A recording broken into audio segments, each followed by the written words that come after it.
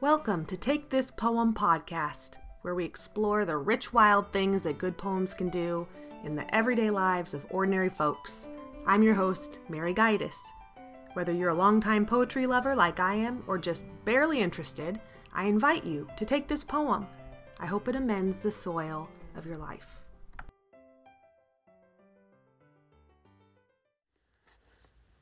Hello, poetry friends. I think this episode is due to be released in February, if I understood Mary correctly. So, February is the month that contains Valentine's Day, and I thought, well, what better month than to have a set of poems dealing with, as is said by the preacher in Monty Python's Holy Grail, marriage. So I've got 3 poems here on marriage for you. I'm not going to say too much about them. I think they're pretty accessible, each of them. I just will say that I'm going to read them in an order that, to me at least, seems to fit various stages in an enduring marriage. The first poem is by Denise Duhamel. She's a contemporary writer. It's called How It Will End. It's a very funny poem, and it's, I think, about a younger marriage, maybe one that's been going on for 5 to maybe 10 years. That's just my guess. The next poem is by one of Mary's favorite poets, Stephen Dunn, and this is one of my favorite poems by him. It's called After the Argument, and it's a little more nuanced, a little more sophisticated, at least in its subject matter and the way that Dunn goes about telling us of what's going on in the poem.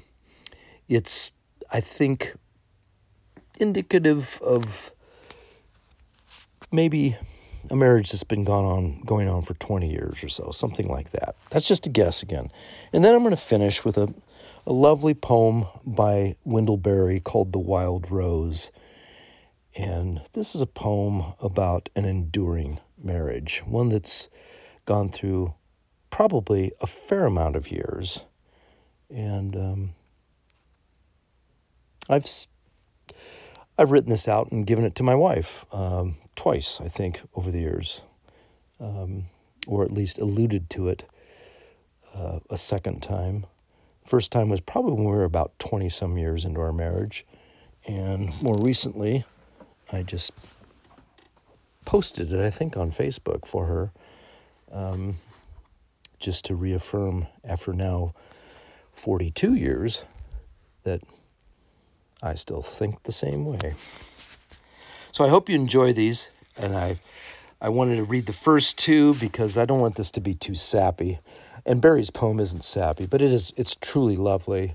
But you got to get through some of the muck in bringing 2 generally selfish lives together, and before you get to reach a point of harmony, there's some dues to be paid. So here's the first one, called How It Will End by Denise Duhamel. We're walking on the boardwalk, but stop when we see a lifeguard and his girlfriend fighting. We can't hear what they're saying, but it is as good as a movie. We sit on a bench to find out how it will end. I can tell by her body language she's done something really bad. She stands at the bottom of the ramp that leads to his hut. He tries to walk halfway down to meet her, but she keeps signaling, "Don't come closer." My husband says, "Boy, he's sure in for it." And I say, "He deserves whatever's coming to him." My husband thinks the lifeguard's cheated, but I think she's sick of him only working part-time, or maybe he forgot to put the rent in the mail. The lifeguard tries to reach out, and she holds her hand like Diana Ross when she performed "Stop in the Name of Love." The red flag that slaps against his station means strong currents. She has to just get it out of her system. My husband laughs, but I'm not laughing. I start to coach the girl to leave the no-good lifeguard, but my husband predicts she'll never leave. I'm angry at him for seeing glee in their situation and say, "That's your problem. You think every fight is funny. You never take her seriously." And he says, "You never even give the guy a chance, and you're always nagging. So how can he tell the real issues from the nitpicking?" And I say, "She doesn't nitpick." And he says, "Oh, really?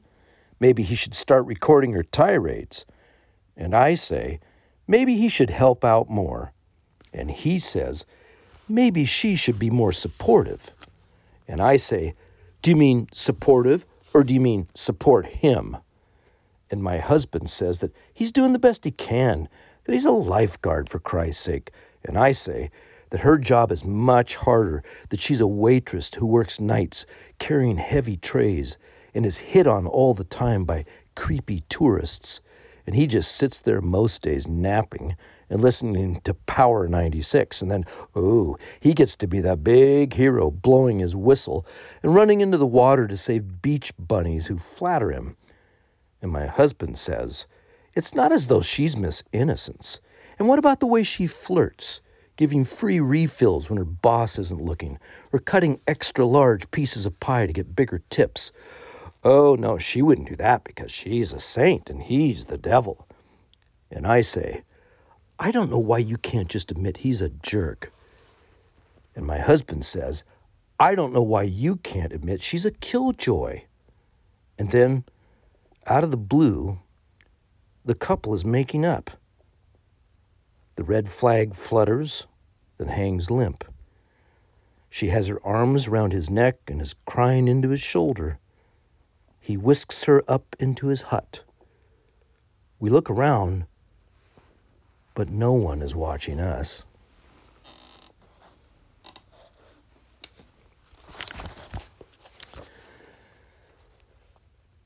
After the Argument by Stephen Dunn. Whoever spoke first would lose something. That was the stupid, unspoken rule. The stillness would be a clamor, a capo on a nerve. He'd stare out the window. She'd put away dishes, anything for some noise. They'd sleep in different rooms. The trick was to speak as if you hadn't spoken, a comment so incidental it wouldn't be counted as speech.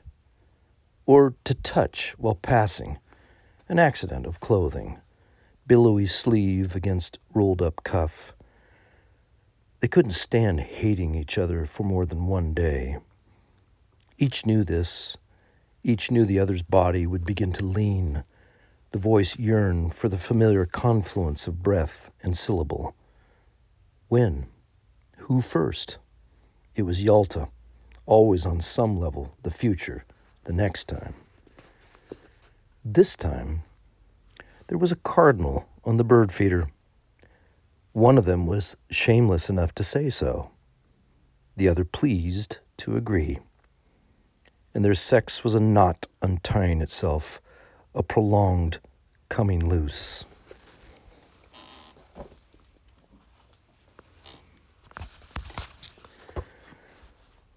The Wild Rose by Wendell Berry. Sometimes hidden from me in daily custom and in trust, so that I live by you unaware, as by the beating of my heart.